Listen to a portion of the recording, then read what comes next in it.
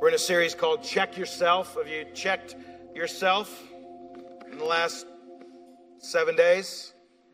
You're working through it. You got another 2 weeks, really another week, because this week, three chapters, 3 weeks. I'm actually going to jump right into it today, and you'll see why in a minute. I want to read, we'll be in Titus 2. We're going to cover 1 through 10, but I want to read Titus 2:1 first, or at least, I think that's all of it. Yeah, part of it. But as for you, online message will be available. No, as for you, teach what accords with sound doctrine. Now, we know that this book is a letter, and who is it written to? Titus. Great. Off to a great start. Should have looked at the review sheet, guys. All right. It's written to Titus, and what is Titus's role? What does Titus do in the world in this time? He plants. He plants churches, which is great. We have a lot in common with him. You're all church planters. Did you know that? This is a church planting conference this morning. Welcome. You laughing? Not funny? You're to multiply. Go and make disciples. Plant churches that do what? Plant churches. And so that's why this is so emphatic for us when Paul says to Titus, but as for you. Now we know that's to Titus, but everyone else here is also reading it, and they put it in the Bible, so it must also be for who? Me, the us's in the room. Now, what are they to do? Teach what accords with sound doctrine. Here's what I've noticed. Everyone else is teaching what is wrong. Have you ever noticed that? Everyone else teaches what's wrong. And that yields ungodliness. We talked about that last week. We saw that. Paul is saying, you ready? Ready for this big scholarly note? You don't have to do that. Just because everyone else is teaching everything wrong doesn't mean you have to teach everything that is wrong. You are to teach the opposite of what is wrong, which is what? What is right. That's right. What accords with sound doctrine. In my notes, it's in all caps. It's on purpose because I'm yelling, right? I'm emphatic.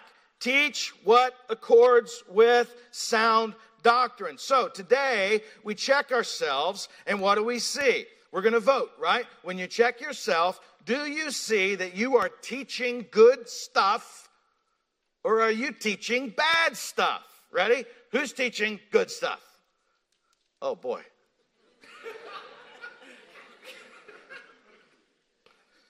Joe, I know you're on the front row and you can't see behind you. It was less than 50%. Who's teaching bad stuff? Okay, so some of you just didn't want to answer. Woo! Thank goodness. Big breath. All right, good.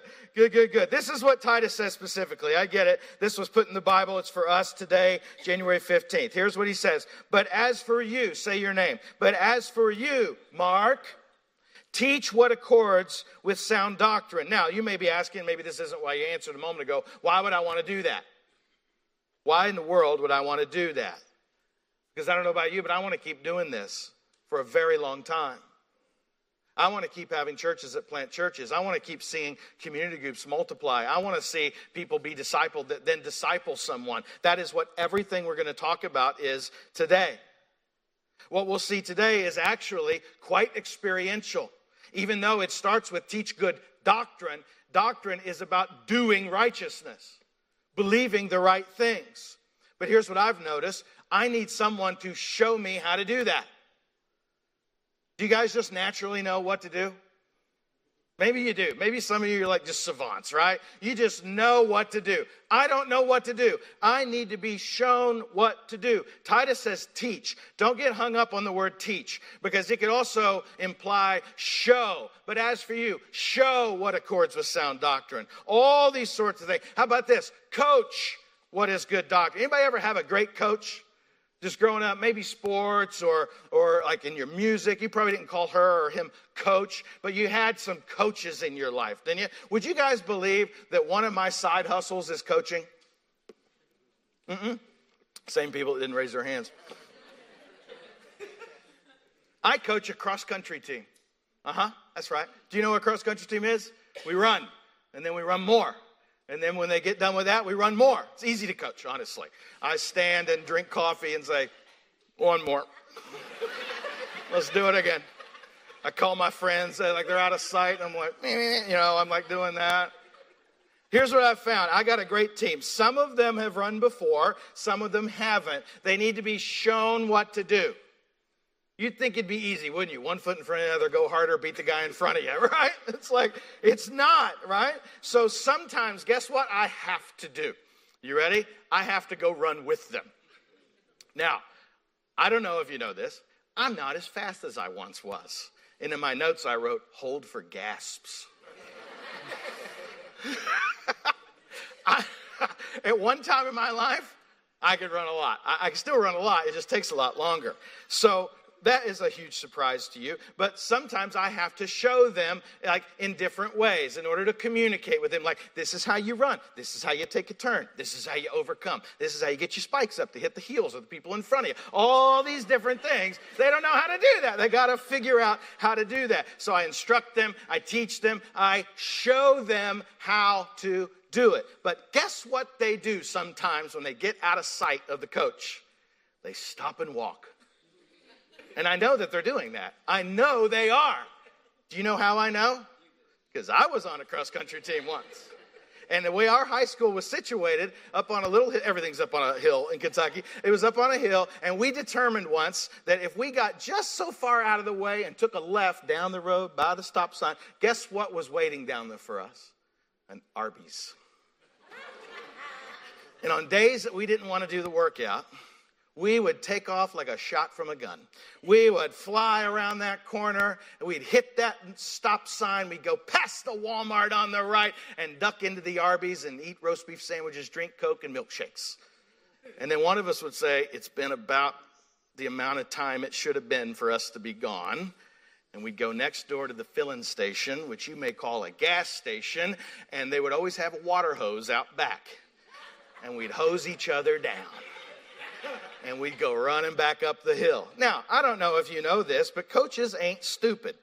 And one time we did that, and we came running back. We were really overselling it. And we came back. Our shoes were sloshing. Like, we were leaving looked like Aquaman came up out of the road. And the coach took a look at us, and he said this. I'm not going to do it in the Kentucky accent. He said, boys, it ain't that hot outside. I know what you did.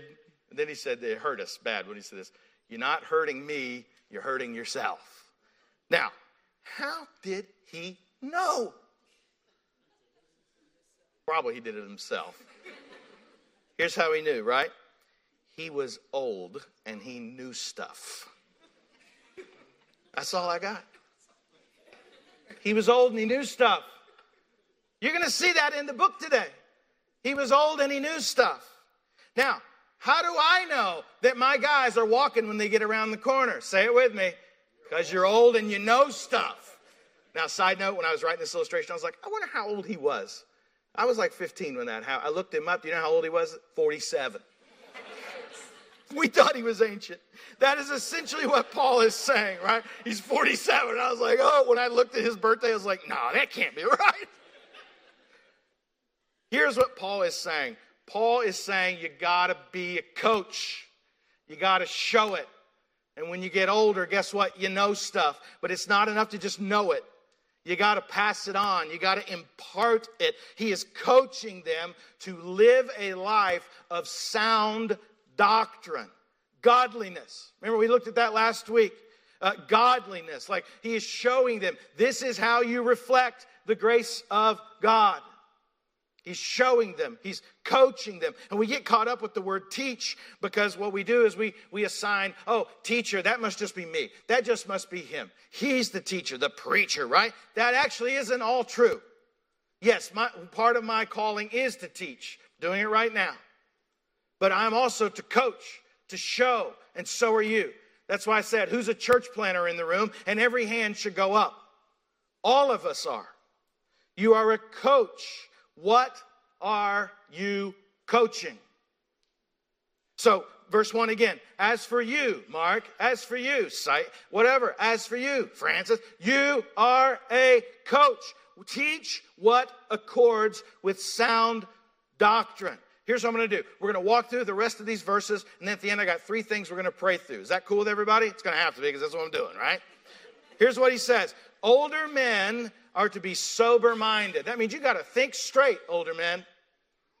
You got to think straight.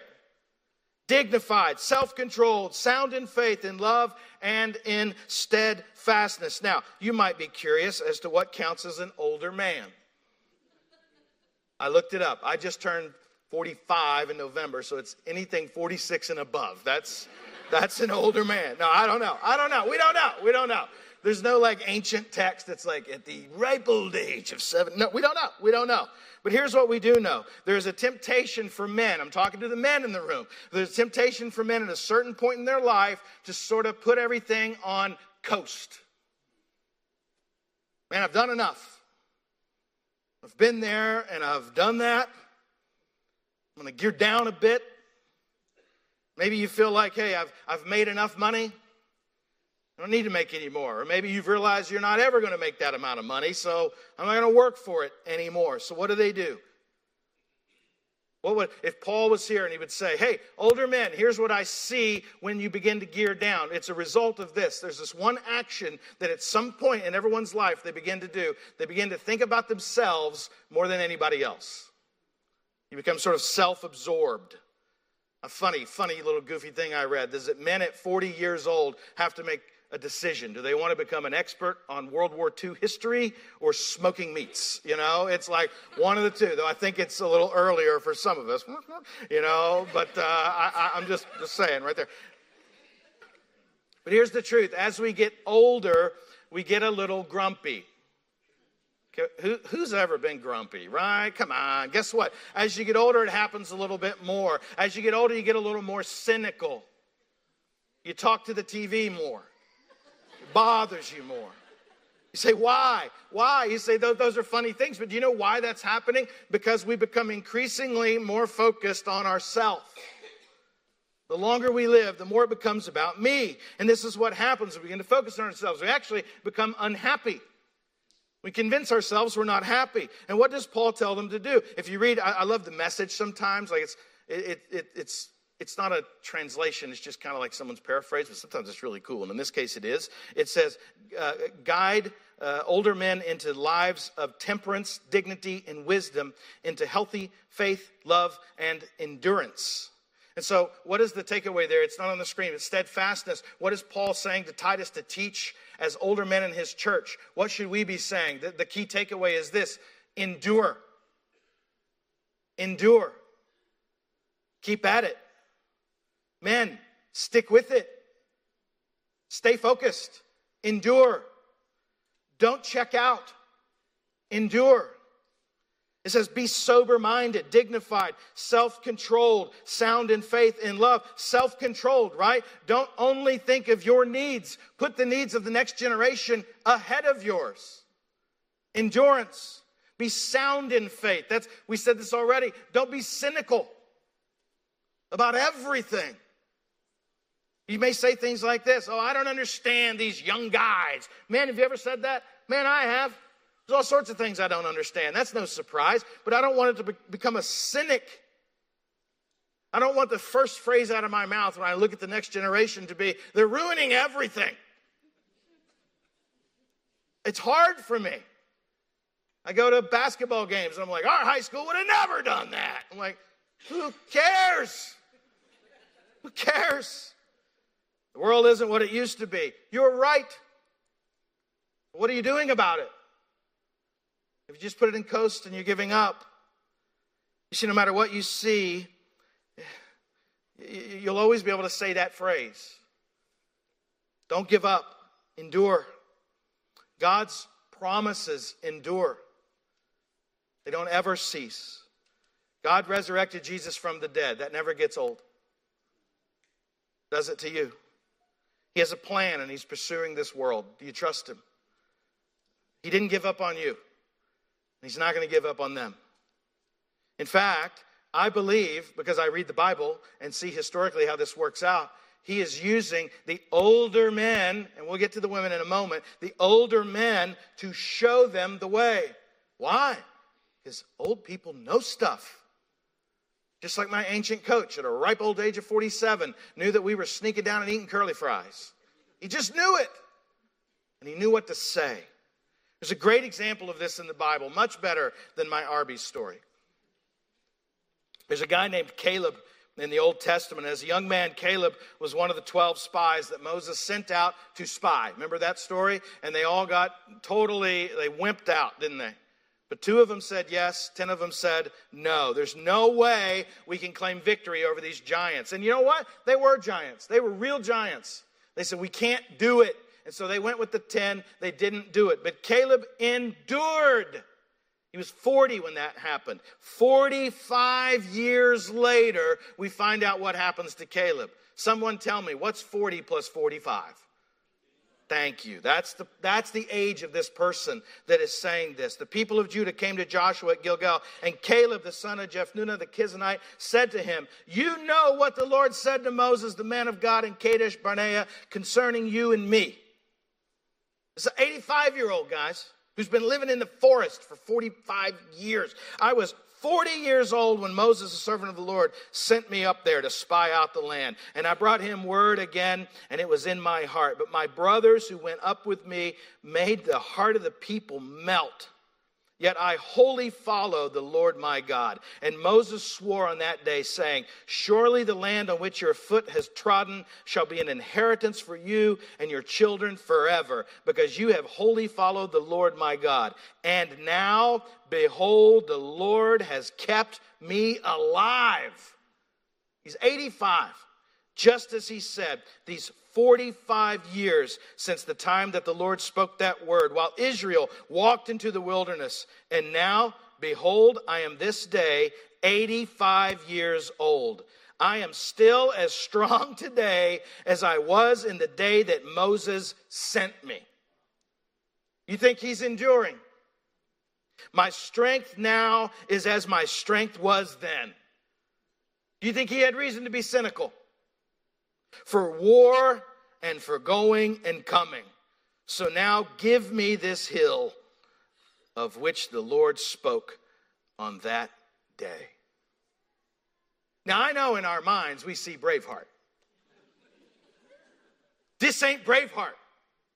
This is an older man saying, I am as strong today as I was then. Why? Because God made a promise.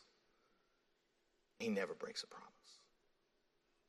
Older men, verse 2, are to be sober-minded, dignified, self-controlled, sound in faith, in love, and in steadfastness. We have even more reason to persevere, to be steadfast, to endure than Caleb did. We have more of a reason. We have the resurrection of Jesus that ensures that nothing we do for this kingdom is wasted. That's the promise we stand on.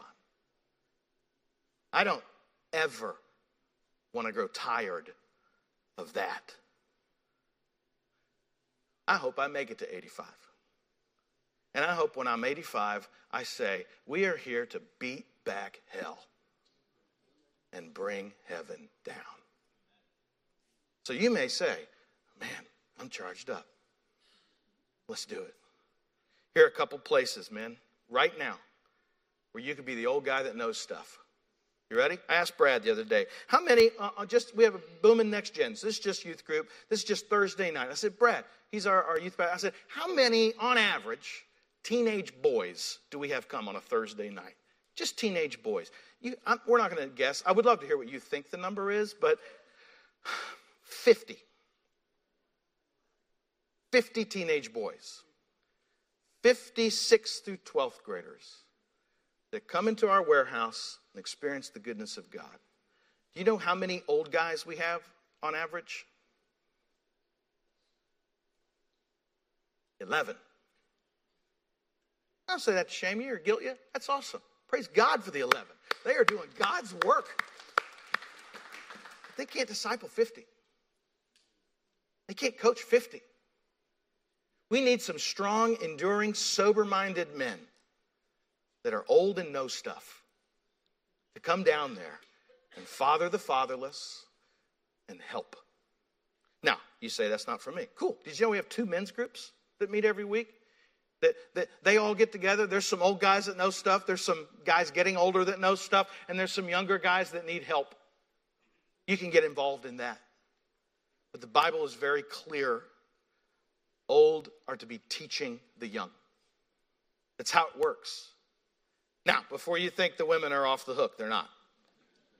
Older women, likewise, are to be reverent or respectful in behavior, not slanderers or slaves, also addicted to much wine, not to too much wine. It says too much wine, so don't get all excited there.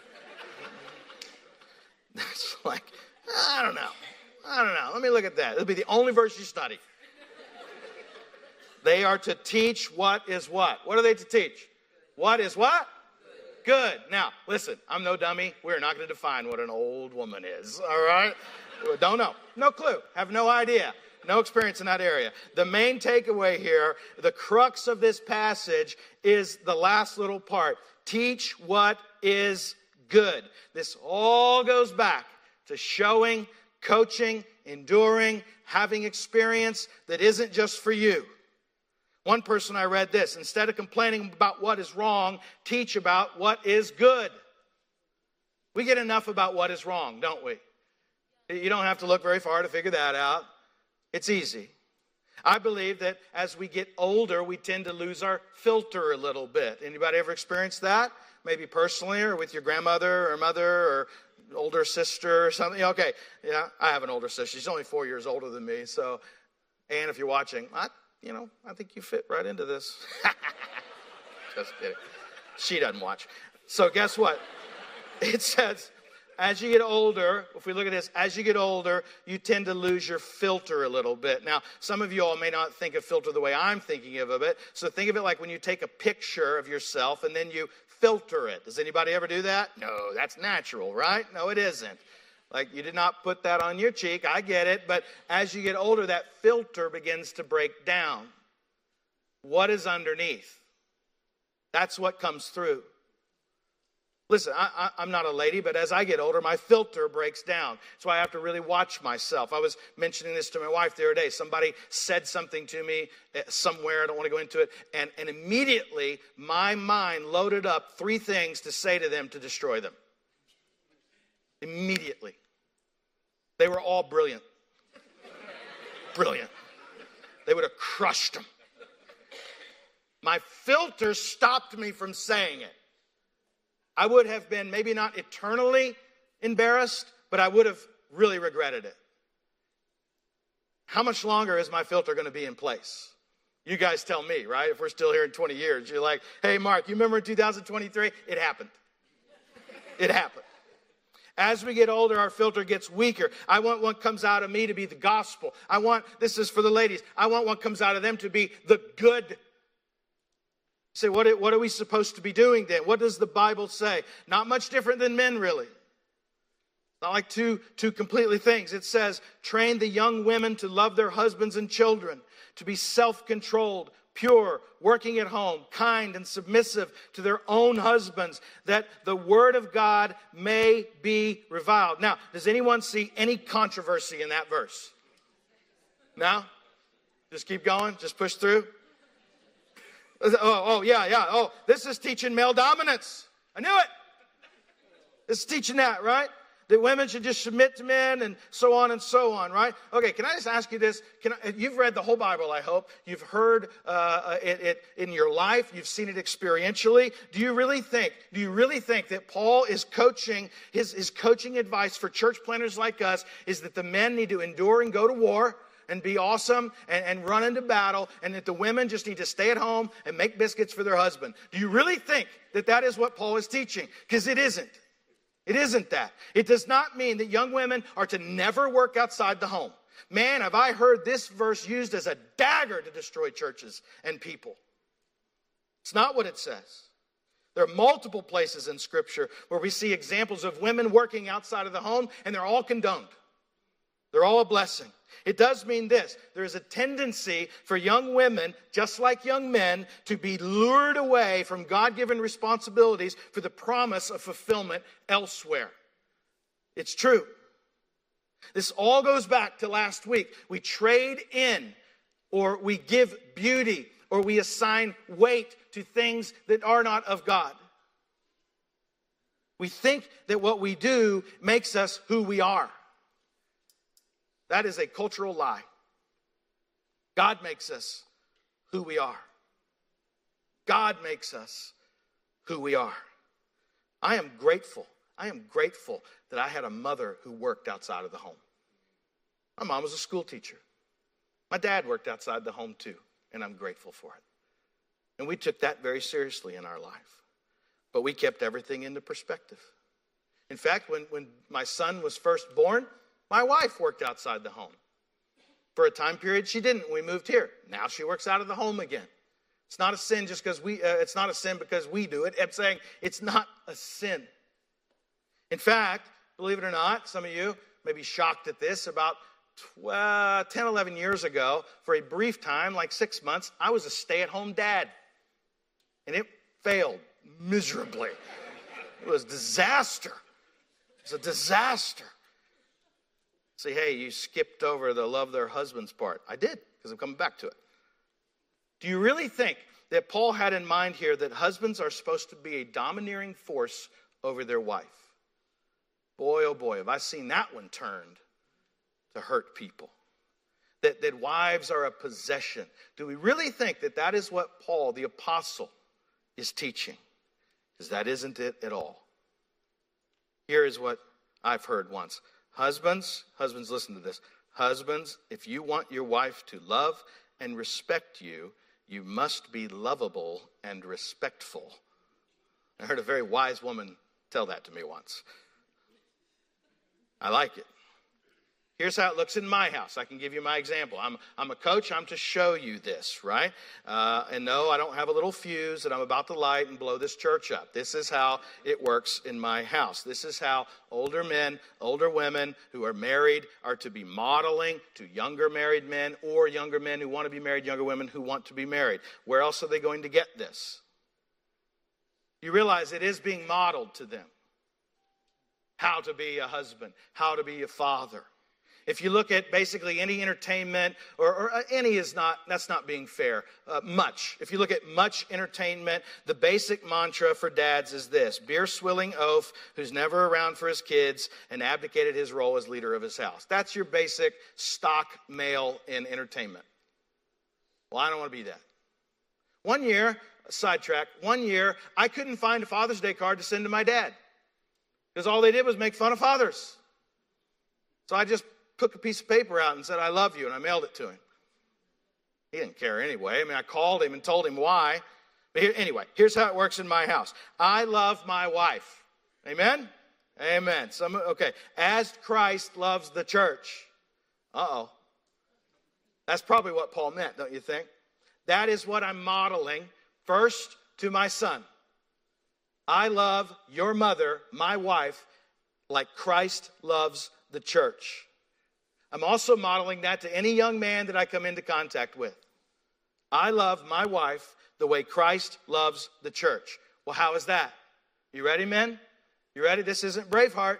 This isn't Frida, let's do it. Let's take the hill. Here's what it is. I will lay down my life for my family the way Christ laid down his life for his church. I mean that.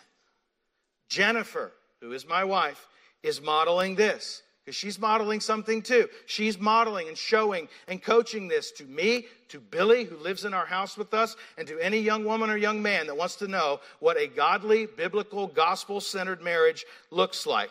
Here's what she's doing. She is laying down her will to me. Uh-oh.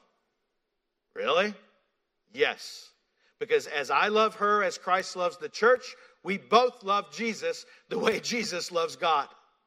And this is how they show it to us. This has absolutely nothing to do with superiority. Absolutely nothing to do with superiority. It has all to do with the gospel. And when done properly, it shouldn't look weird. I love her like Christ loves the church. She loves me. We love God. We model that to others. Me having spiritual headship, as it's sometimes called in doctrine books and theology books, has nothing to do with domination. Nothing to do with it. I love that we have that type of relationship like we do. Submit doesn't mean I'm the boss. I promise you it doesn't mean that. In fact, a Greek speaker would say it like this, that it works better if we think about it as we are arranged underneath things. Less boss, more arrangement. So imagine how silly it would be, how prideful it would be of me to have Jennifer set aside her gifts so that I could do things. That would be ridiculous. I don't know about your house. At my house, the way we do things, it shouldn't be that much different than the way you do things. But like our finances and things, I will sometimes negotiate or do something because I'm just a little more confrontational. But once we get into like the day-to-day and paying for bills and doing finance and balancing a checkbook, and I haven't written a check in 20 years. Can you imagine if I said, Jennifer, the man must be the one that does the finances. My dad did it, and so I'm going to do it. We would be wrecked. I can't balance a checkbook. I'm not afraid to admit that. I don't need to. She's laying it down. Jesus modeled this. Do you think, look at this. Jesus washed feet. Did you hear me? Feet. Feet. Some of you won't even look at a foot. Jesus washed feet. The Son of God, the man who spoke creation into existence, got down on his knees and washed feet. Why? Because God told him to. He submitted his rights. He laid it down. Now we don't wash literal feet in our house. I guess I would if asked, but we model laying down our rights so as to love, so as to have an agreement and a move forward. So, ladies, women, if you're looking for places right now where you can model this, and I'm talking model it better than your Instagram or your TikTok or your Facebook. Those are great places to tell stories and stuff. But I mean like actual one-on-one coaching with people. I asked Brad, how many teenage girls do we have that come on a Thursday night, just in general? Now, how many guys do we have? Do you remember? 50. Okay. Ladies, you outnumber us down there. 70. I don't think you totally grasp how many teenagers that is on any given Thursday night. What's 70 plus 50? Is Jennifer in here to tell me the answer? 120. 120 teenagers. 70 of them are young ladies. Do you think they just have it all figured out? Survey says no. Do you know how many ladies are helping us disciple and model to those 70 teenage girls? 10. Guys, we're a church. We're a big church. We're a big church. 10. Praise God for the 10. Praise God for the 10. I am so excited when I see that 10. We need more. Because they're being discipled and modeled every minute of every day, everywhere they go. If that's not your speed, we have 4 women's CGs that meet every week. It says, likewise, I got to move here. Likewise, here's the kicker. That means in general, the spirit of everything we just said applies to everybody. Likewise, urge the younger men to be self-controlled. Amen. Proverbs 25 says, a man without self-control is like a city whose walls have broken through. You guys ever seen a young man with no self-control or a young woman with no self-control? That's exactly what it looks like. Show yourself in all respects to be a model of good works, and in your teaching show integrity, dignity, and sound speech that cannot be condemned, so that an opponent may be put to shame, having nothing evil to say about us. 2 more verses to go. Bondservants, are to be submissive to their own masters in everything. They are to be well-pleasing, not argumentative, not pilfering, but showing all good faith, so that in everything they may adorn the doctrine of God our Savior. So I want to point out very quickly, because I know there's a lot of Bible translations out there. Sometimes we read bondservants as what word? Slave. Scripture condemns, let me be very clear. I'm talking crystal clear. Scripture 100% condemns slavery. At every level. At every level, including and especially American antebellum slavery. That type. Obviously, it does not condemn something that occurred 1,800 years after the Bible. It's saying it condemns that type. And if you need references, it says humans are not to be taken and sold, Exodus 21. Humans are not to be abused, Exodus 21. Fugitive slaves are not to be returned as property. That's in Deuteronomy. This word, bondservant, slave, is not the same as the type of slavery we saw in the 1800s in America that was a tragedy and honestly horrific and a black mark on the history of America. It's not that. It actually comes back to the thing we've already been talking about. Grace and love and how we act as a reflection of that in our life. Dr. Evans, Tony Evans, says this: Paul's principles for bondservants ought to be applied by believers in their workplaces. Like, come on, Dr. Evans. When employers think of their Christian employees, really think here. You probably can even maybe hear his voice here. They ought to consider them to be well-pleasing, not given to talking back or stealing, but demonstrating utter faithfulness. Whew, I tell you, if we're going to check ourselves, that might be the thing that wrecks us the most.